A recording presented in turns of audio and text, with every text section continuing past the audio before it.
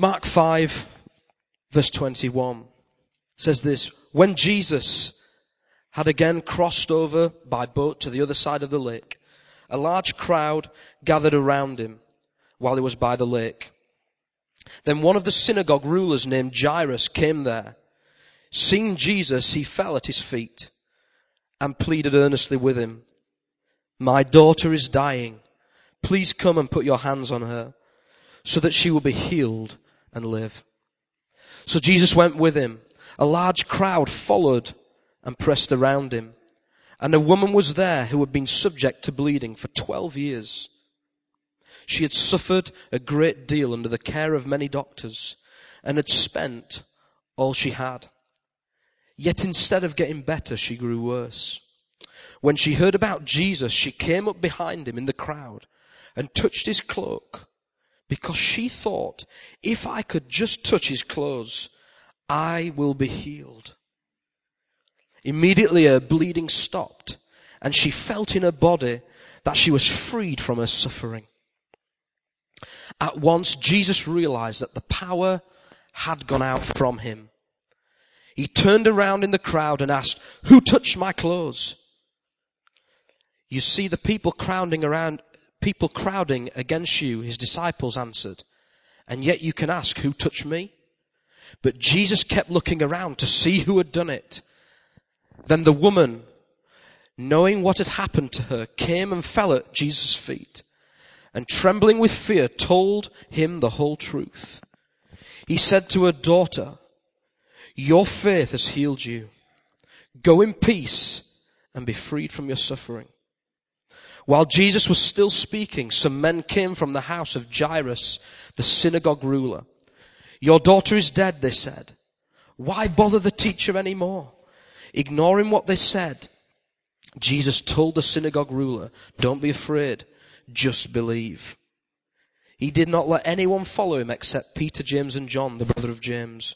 And when they came to the home of the synagogue ruler, Jesus saw a commotion, with people crying and wailing loudly. He went in and said to them, "Why all this commotion and wailing? The child is not dead, but asleep." But they laughed at him. After he put them all out, he took the child's father and mother and the disciples who were with him and went in where the child was.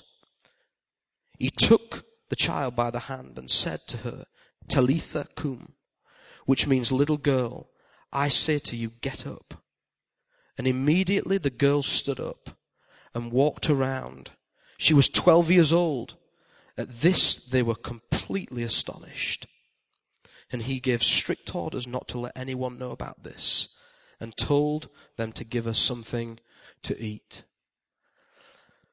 I want to talk about this story this morning because I don't know where you're at in your Christian walk, but I want to talk about sometimes we hear about healings taking place and God doing some amazing miracles.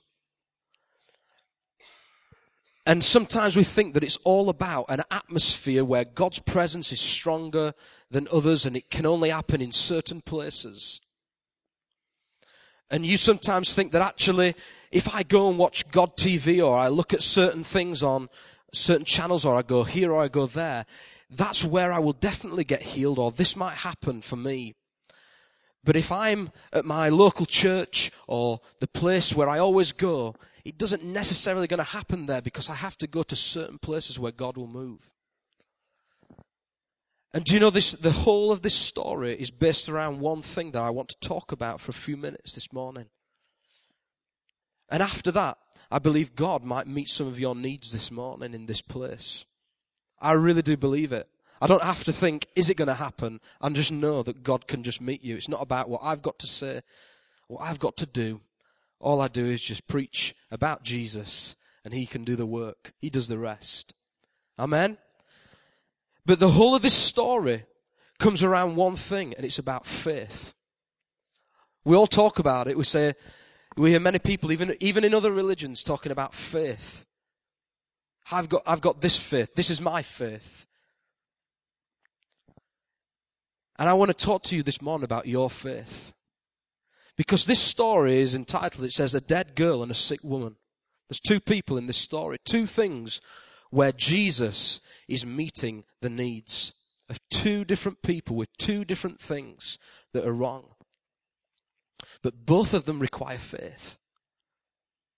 And I don't know what you think faith is this morning, whether it's just something that happens to you and you feel good inside. But you know, faith is one of them things that even if you don't feel great inside, it's about believing God when you don't feel that great. Believing for something that you cannot see with your own eyes in reality. So you might say this morning, no, but faith is when I come to church and I just feel that tingling sensation and I know that something's going to happen. I know that God can meet my need. Let me tell you that sometimes when faith comes and you're filled with faith and you act in faith is when you least feel like it. When you read this story about the synagogue ruler, Jairus, coming to Jesus, when he knows that his daughter is dying, do you think at that time he feels the presence of God all over him and thinks, I know that this is going to happen. But all else has failed around him. And he comes to Jesus and says, I know that you can do this. I know that you can heal my daughter. All you have to do is just say the word or go and touch her and she will be healed. And I just love the fact that all it is about healing, all it is about your impossible situation this morning, whatever it is not about what I have to say. It's not about creating atmospheres. But it's one thing only. It's about your faith coming into action. We know many times that Jesus said that sometimes the miracles couldn't occur in certain places where he went just because there wasn't enough faith. There wasn't enough faith there. And Jesus looks for our faith and action in our faith to say, I believe you whatever. I'm going to come to you whatever because I believe you can do it. And faith is the very thing this morning that attracts God's attention. Let me tell you that. It attracts his attention to respond to you. I don't know where you're at, or if you've got a situation, or you're sick in your body this morning, and you think, I know that God can heal people. I've heard about God touching people. But for me, my problem is far worse. It is far worse than what I know God can do. And you have put God in a box. You said, God, this is the limitation of what you can do. But you know, my problems are far bigger. You don't even want to look at my problems, Lord. You don't even want to look at the difficulties I'm going through, Lord, because I don't even want to trouble you with them. And it's almost as though if you thought, I'm going to bring this to God and tell him really what I want him to do inside, that heaven will shake and there won't even be enough power for you. But let me remind you this morning, God is a God of the impossible. We sung it this morning. Nothing is impossible for God. Nothing at all.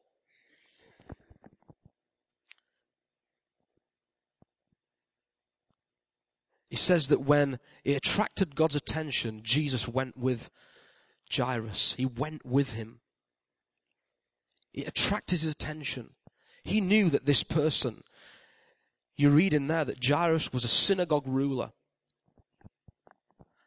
And let me tell you this morning that the synagogue ruler, he would have been a religious man, wouldn't he? He'd have known the scriptures. He would have known a lot of things.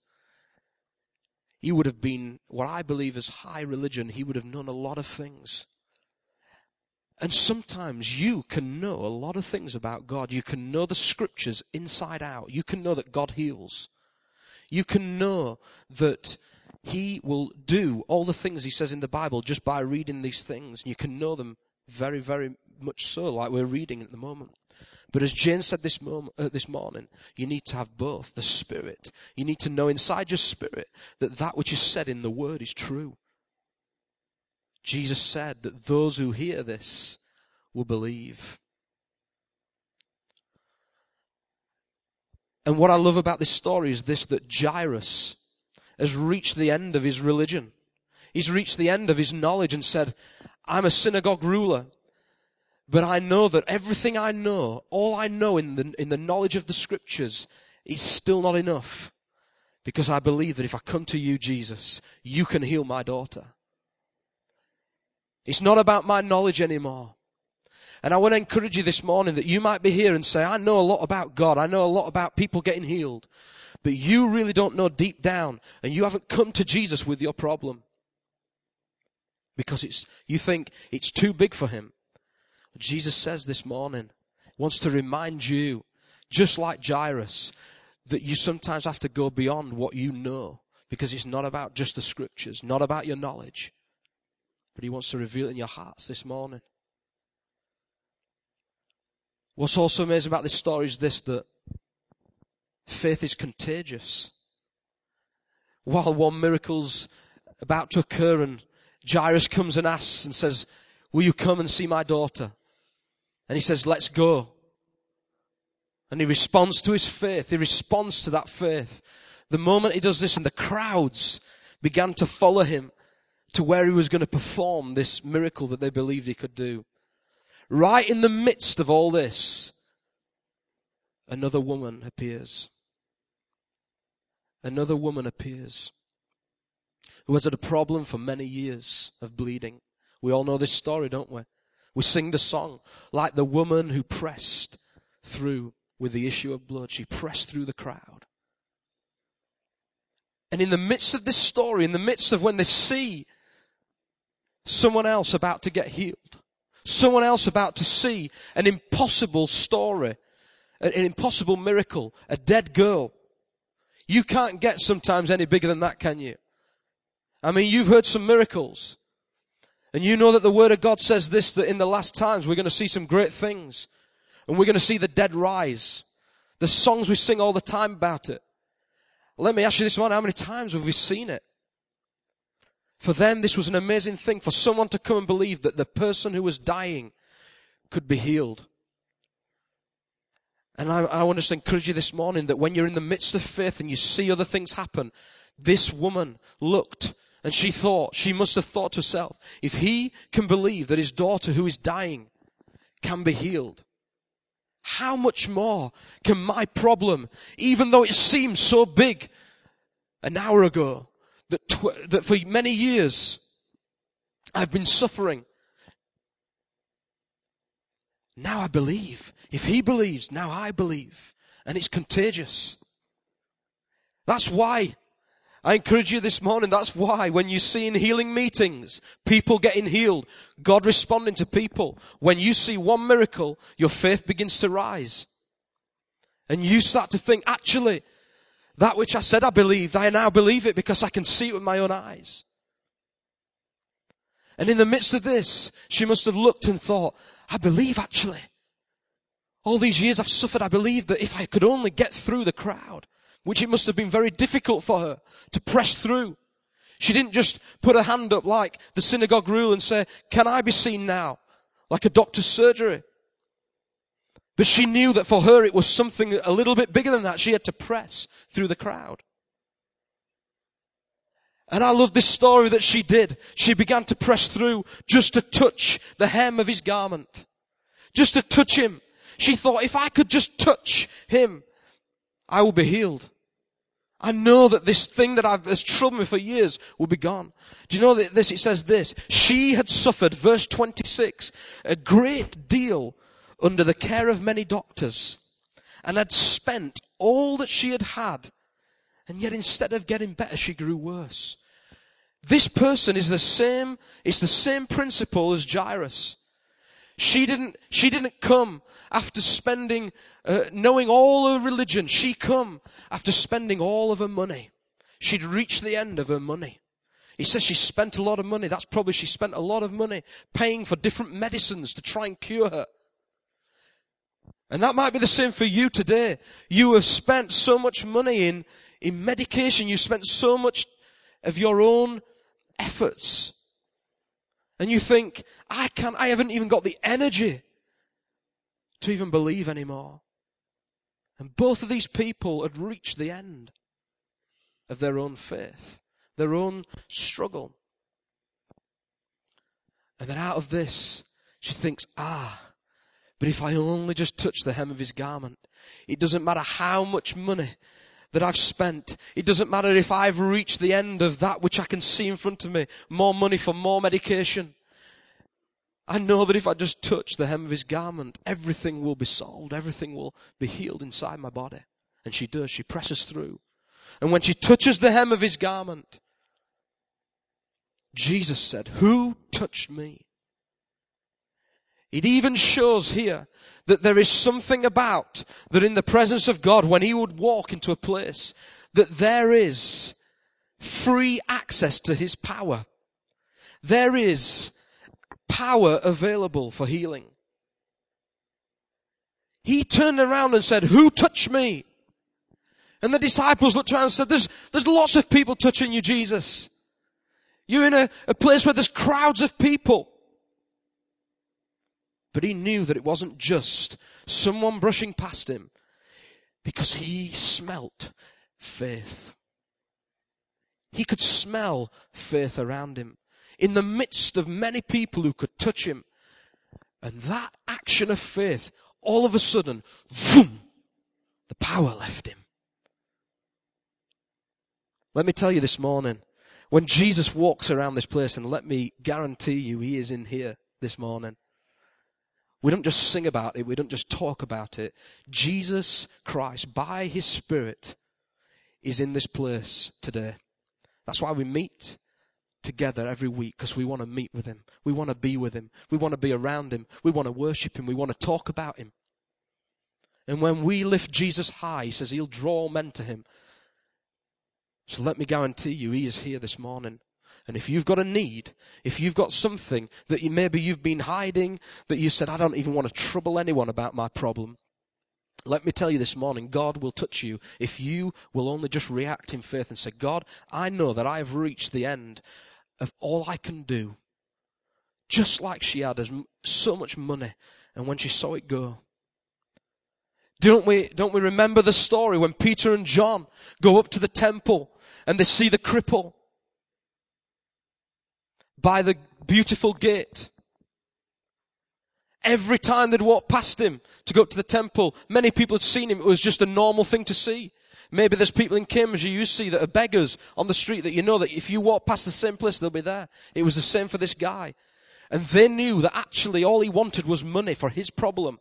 But what does it say? When they went up to him and they received Jesus, when they knew in their spirits that they had power to draw upon, when they knew in their spirits that they received something that was above and beyond the natural, they said, silver and gold we don't have, but in the name of Jesus, get up and walk.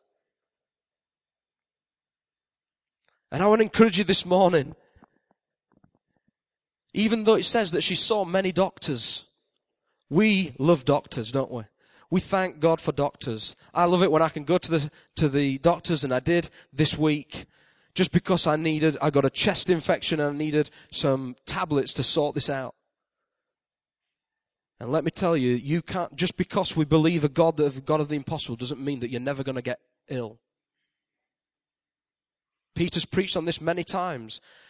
We're not preaching that you should never be ill. That you shouldn't, if you're not, then your faith's not strong enough.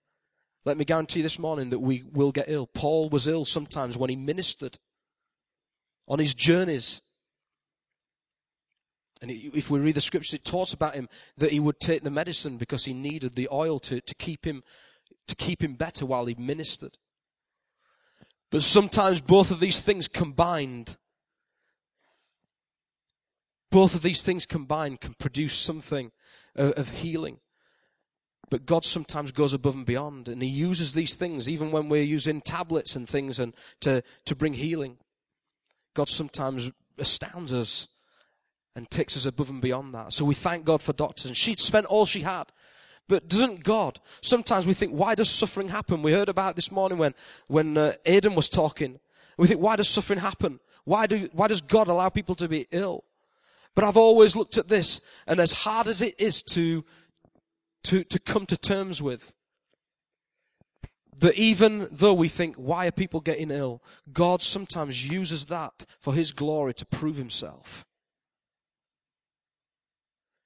Many of you might know the story of quite a few years ago now. My sister's little girl, when she was born, there was a second child, and when she was born, I got a phone call that day, And we were at a prayer meeting, just coming to a prayer meeting that night here. And my sister sent a message, or someone sent a message because she just was in a hospital, to say that my sister's daughter had been born, but she'd been born and what's called a uterine rupture and come out of the womb for 15 minutes out of the womb with no oxygen. And the people who had delivered the baby said that this baby, whatever happens, it will either be brain damaged or it's critical, she could die. And we began to pray. We began to lift this problem up to God, because in the moment of my need, I thought, I can't do anything. What can I say? What can I do? I can't do anything to change this circumstance other than pray to God. And I phoned Peter up, I remember that day, and he came to meet me when in the process of this thing, and they were waiting to see what would happen in this time, of this critical time. And Peter met me, and we were sat in our car praying, saying, God, deliver her. Turn this around so that when the result comes back, it will be different, totally different to what they've said it's going to be. They had marked it, they had said it's one or the other. And I'll never forget the news when it came back that she is totally perfect, that there was never any brain damage. She was totally fine, and today she is a beautiful little girl.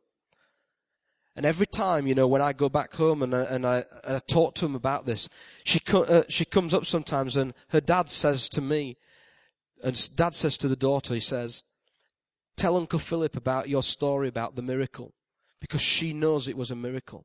And he tells the story to her sometimes at night time, and she knows that to be her own miracle. Because at the time, I even remember we went up to take a handkerchief, just like we read in the Word.